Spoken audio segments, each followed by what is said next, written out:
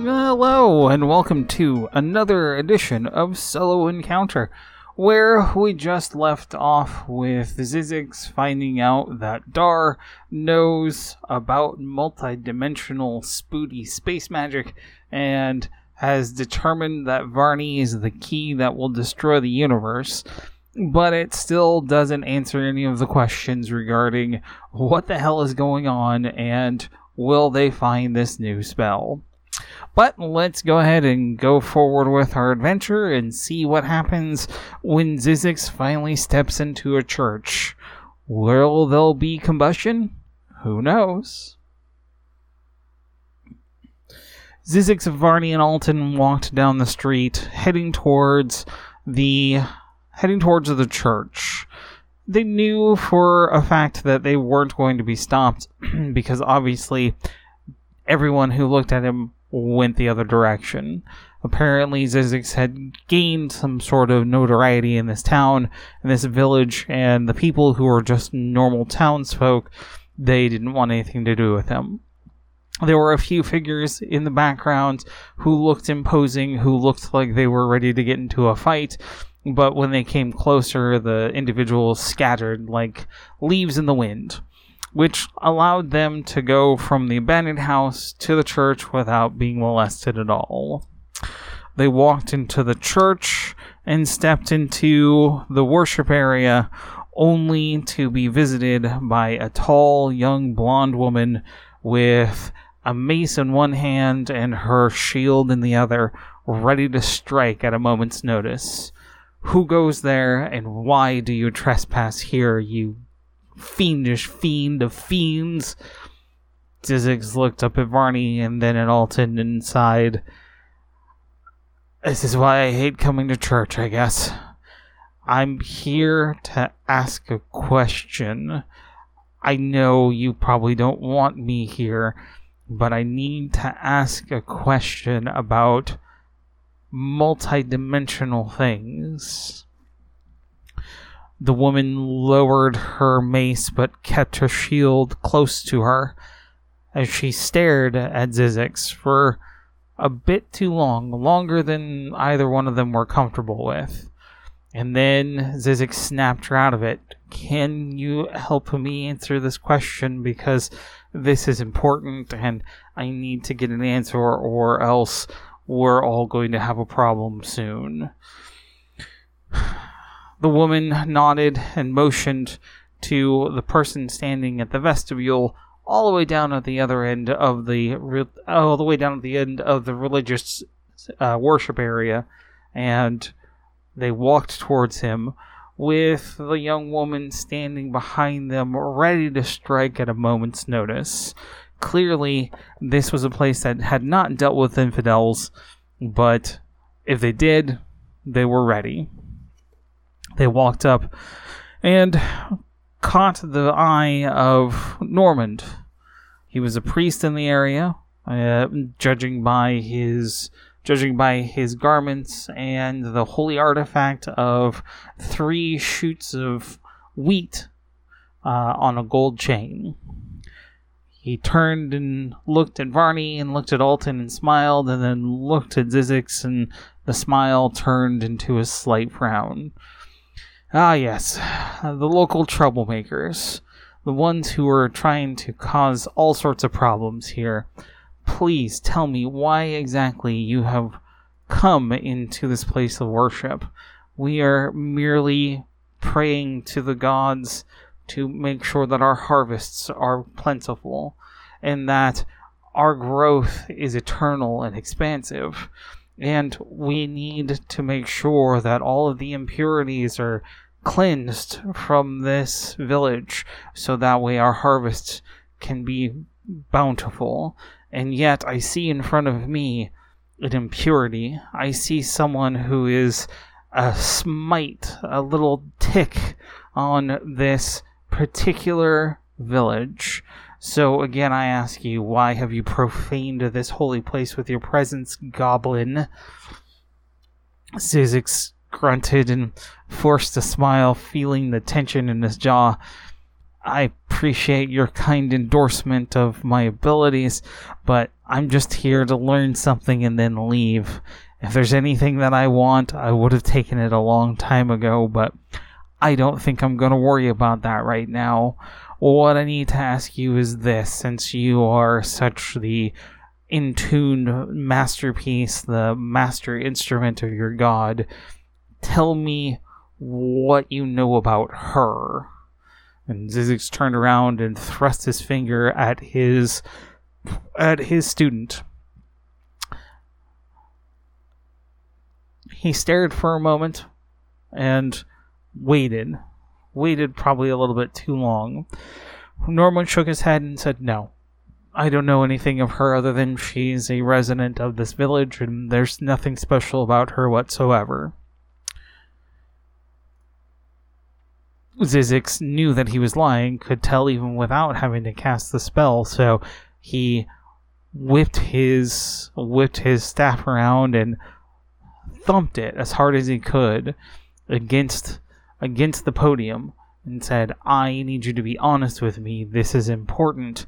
If you are a true god, if you worship a true god of good, then you want to make sure that you're not lying, because if I find out that you're lying, there are worse punishments than being sent to your own version of hell. Now tell me, do you know who this person is?" "I know who she is." "Then why is everyone afraid of teaching her magic?" "That's because she is the daughter and the lifeblood of one of the most powerful mages in this land. And long, long ago, he turned to the dark side. He wielded magic much like yours, and he ruled over the mages and the wizards and the sorcerers of this land with an iron fist. And it wasn't until his death that he disappeared and allowed the rest of them to live freely, or so we believe. And now, with his lineage contained in her and the curse that she has on her body, that we are shepherds for her, that we have to maintain her innocence and her purity, because if she learns magic, then she will turn out just like her father, and she will be an instrument not only of pain and death, but she will destroy everything that we have. It has been foretold by all of the gods in our pantheon, not just mine, that we have to keep an eye open for her, or else she will be the linchpin in the downfall of everything." Zizix nodded and looked at Varney and said, "See, this is why you don't learn magic, and this is why you're a terrible negotiator. People can read you like you're an open book. Let's see what we can do to get this over and done with." He turned back to Normand and said, "All right, so I'm going to ask you just one more question, and then I will leave. How can I find the Wizard's Tower here?" Normand refused to answer. He stared at him, almost like staring through him, and his young assistant stepped forward in between them both, trying to make sure that not only Normand was protected, but that she could dispense justice as needed in this holy place. But Normand stopped her and said, "No, Laura, this is not what we need. This is a holy place. We don't fight in a holy place. I will tell you this. There is a way to get to the place. I don't know where it is, and even if I knew where it was, I wouldn't tell you, because that's unleashing an unholy torrent. Instead, I would think this. There is a reason why the mages here are protective not only of Varney, but of the area in itself. Think about what would happen if you were to focus on one item, on one object, much like my followers and my beloved focus on the sheaths of wheat that we worship and that we follow, eventually the harvest comes, and eventually the harvest grows, and it becomes more and more bountiful and pleasure. Can you imagine what would happen if you had magic and you concentrated on one thing? Do you think that you can find it? Let me put it this way. The human mind is an amazing thing, and when it has a goal and it has a focus, it can move towards it. But what if it were aided by something magical? And what if you could find that thing with a mere snap of your fingers? I think it's time that you go ask Dar what exactly he did in order to find his forgotten home. Zizix grunted and shook his head. Well, Dar and I had an interesting conversation where he was openly hostile to both of us while assuring that he would kill us if we actually taught her magic, so I can't honestly say that I can go talk to Dar about it, but you gave me a good idea. I appreciate that, preacher man. You're far more intelligent than your wheat allows you to see. Laura stepped forward and growled, lifting the mace over her head, ready to strike, but Normand chided her. No, we don't do that here. We don't do that on holy ground. We are better than the forces of evil that antagonize us.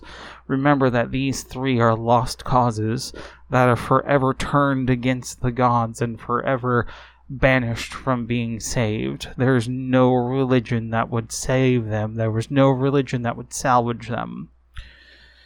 Zizix nodded and said, yes, you're right. There is no religion that would save me, because I don't need your religion to save me. I have my own religion and I have my own path. And as far as my companions go, I think they're pretty well versed now in how this town really feels about them and how they're going to move going forward, because I can assure you that you're not doing a great job doing this on your own right now. Normand blushed and Laura growled at them both, but Zizix turned and motioned for his two followers to follow him. Come on, we've got one more thing that we have to do, and I need someone's special skills in order to do that.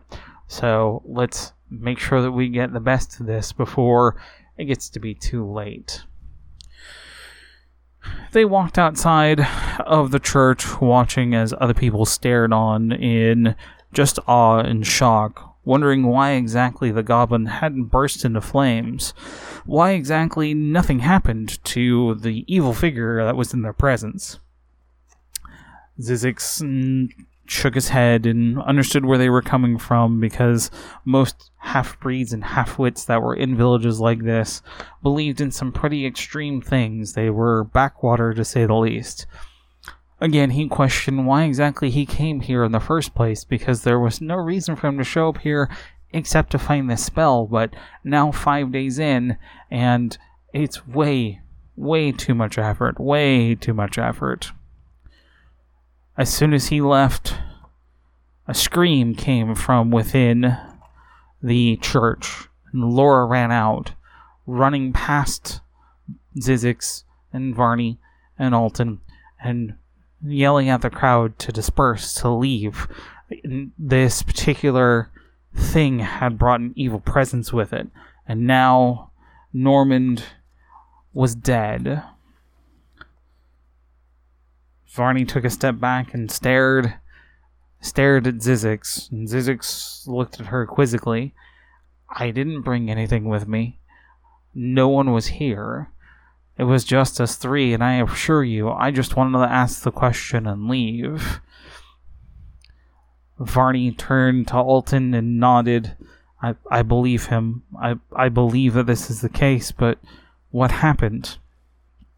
Laura had none of it, as she stepped forward and pressed the mace against Zizix's chest.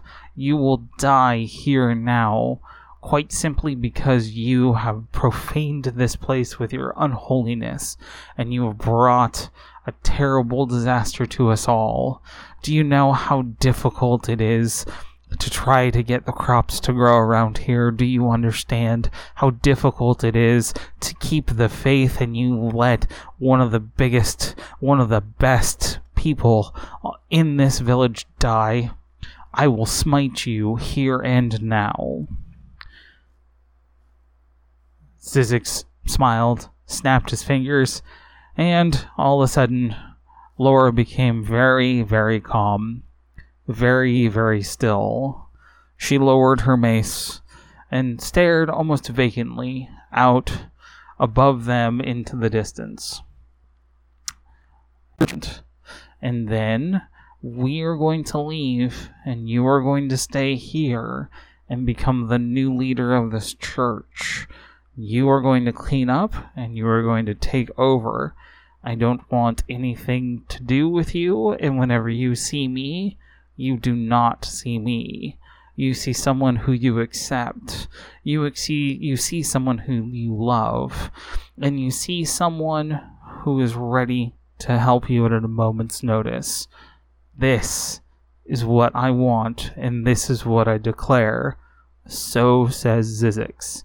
And he snapped his finger again, causing her to go out of her trance. The anger and the frustration slowly was replaced with understanding as she looked at Zyzzyx and said, "Ah, there you are, my old friend.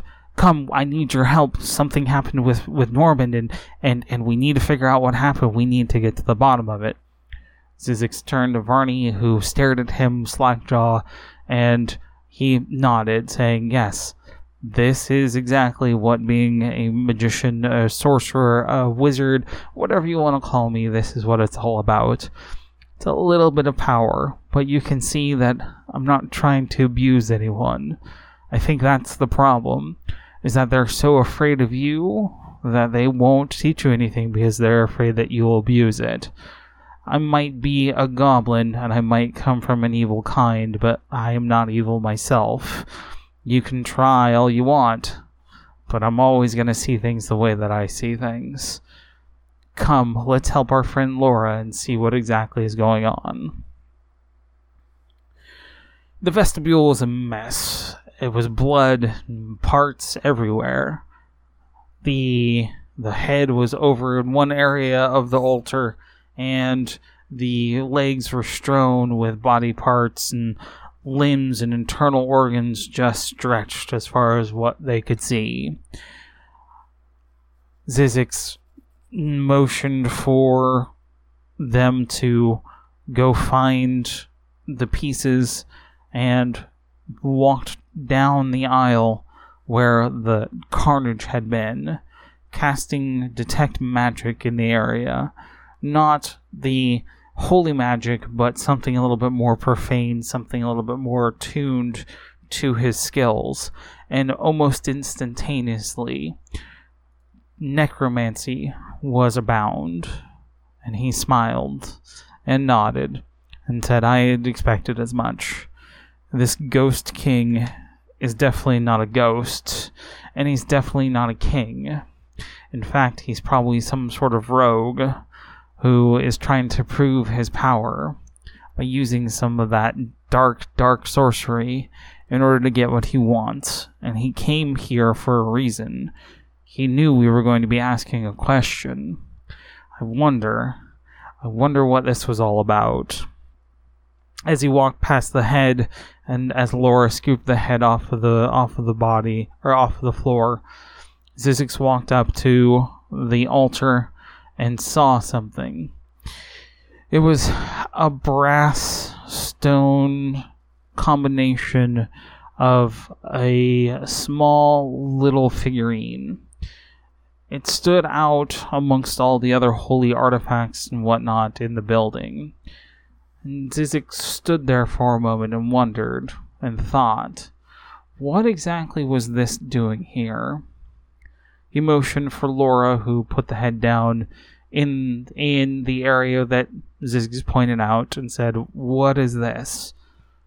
Laura walked up and looked at it for a moment and stared and said, "I don't know what that is. I haven't seen that before.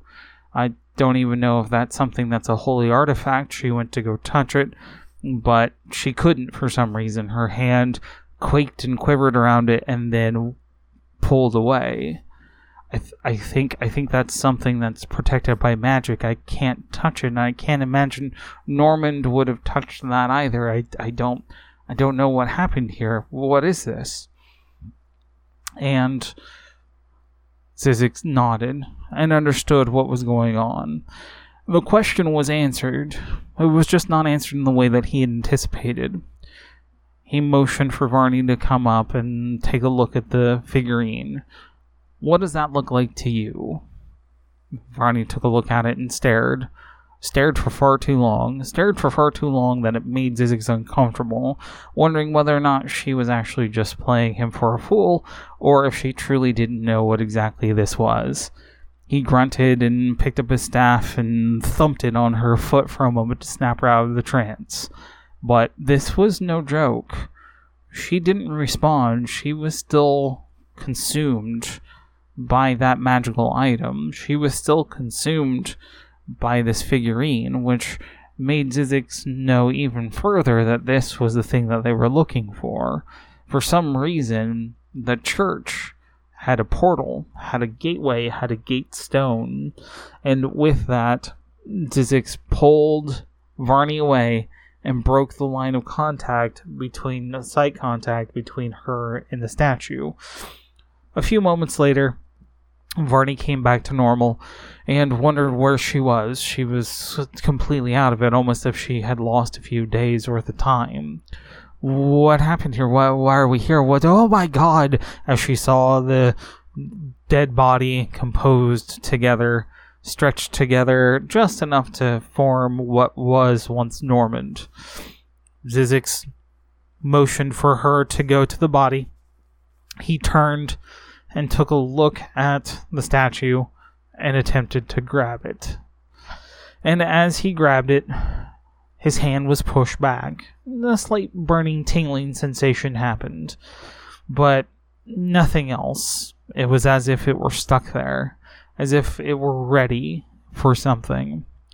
And so Zyzzyx casted Detect Magic on it one more time, and couldn't determine or discern what type of magic it was. It was extremely powerful and extremely magical, but it was almost as if it were coated in some sort of deflection agent or repellent that caused his magic to not function properly. But he knew what it was. He knew what this had to be. So he stared at it for a little bit longer and tried to take in all of the detail that he could. And as he did, he felt the magic kind of break down a little bit around the stone. Break down enough that he tried to grab it one more time, and it allowed him to pick it up. And as he threw it into his bag, he felt the magic pop back in. Almost as if it had accepted him, as if it had accepted him for being the creature that he was, which was another interesting turn of events, because this sight stone, this sigil stone, this travel stone was attuned to magic users, and because it was attuned to magic users, it allowed them to get to one spot, one place, relatively easy. And Zyzzyx knew that this place was to be the tower. There was no other explanation to have a travel stone, a sigil stone like this, except to grant entrance to where exactly they needed to go. But he wasn't quite ready to go there yet. He walked over to the pile of body parts and looked at the figure and snapped his fingers. And with that, dark energy flowed from him into the figure and stretched out like thin tendrils of smoke, hissing and crackling as it went through the entire body. Eventually, the eyes opened up in Normand's head, and it stared at him. And he tried to mouth the words, but no sounds were coming out from his body since it was detached from the rest of his body. Zizix shook his head and put his hand over Norman's face and said, "No, I just need to ask one question, and then I will let you go on to your god. This will not force you to be in your own hell. This is merely for me to ask you a question. Your god shall not punish you for this. I know of many gods, and those who are forced to do things against their will are never punished. This stone is the way to get to the tower, but I need to know, was there one more thing that you were holding back on me? Who else knew about this stone?"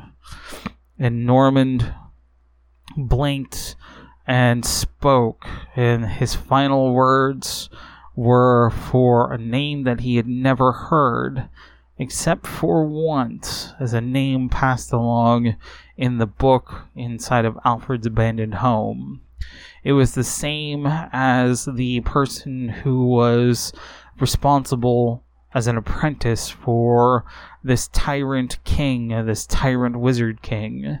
And he was also responsible for many of the issues in all of the multidimensional areas. Zizix nodded, understood what he said, and snapped his finger once more, allowing Norman to have a final rest. He turned to his friends and said, "I think it's time that we visit one more spot, but I have an idea as to what's happened, and I have an idea as to why it's happened, and we have to prepare. We have to be ready for the worst, because this wizard king isn't dead. This wizard king is just like me, just a more advanced version of me, and this ghost king is not a ghost, but something different, and this is going to be interesting to say the least." So, turn to Laura. "Laura, please clean up the mess and tend to your flock. Make sure that no one gets in our way. Proselytize to everyone that we are here on a holy journey to make sure that the crops grow, sent from your God. Do you understand?" Laura nodded, and then handed over a holy artifact to Zizix. "Take this. They'll know. When they see it, they'll know that you're one of ours, and they won't harass you, because anyone who is unholy can never handle this artifact." Zizix took it and felt the burning in his hands, but bit into his tongue just so that way this moment wouldn't have lost its effect. He quickly tossed it into the bag and clasped it as he heard the magical energies between the artifact, the sigil stone, and the pendant snap and crack against each other, almost as if they were fighting inside of his bag. He groaned and wondered why exactly he was in this spot in the first place, and yet again he was going to have to get involved in human affairs, and yet again he was going to have to solve something that humans were too dumb to actually accomplish, because yet again Zizix was the smartest goblin on the entire planet. And with that, Zizix motioned for Varney and for Alton to follow, because it was time that they visited Dar once more and get one more question answered. At least this time around, people were willing to answer his questions, right?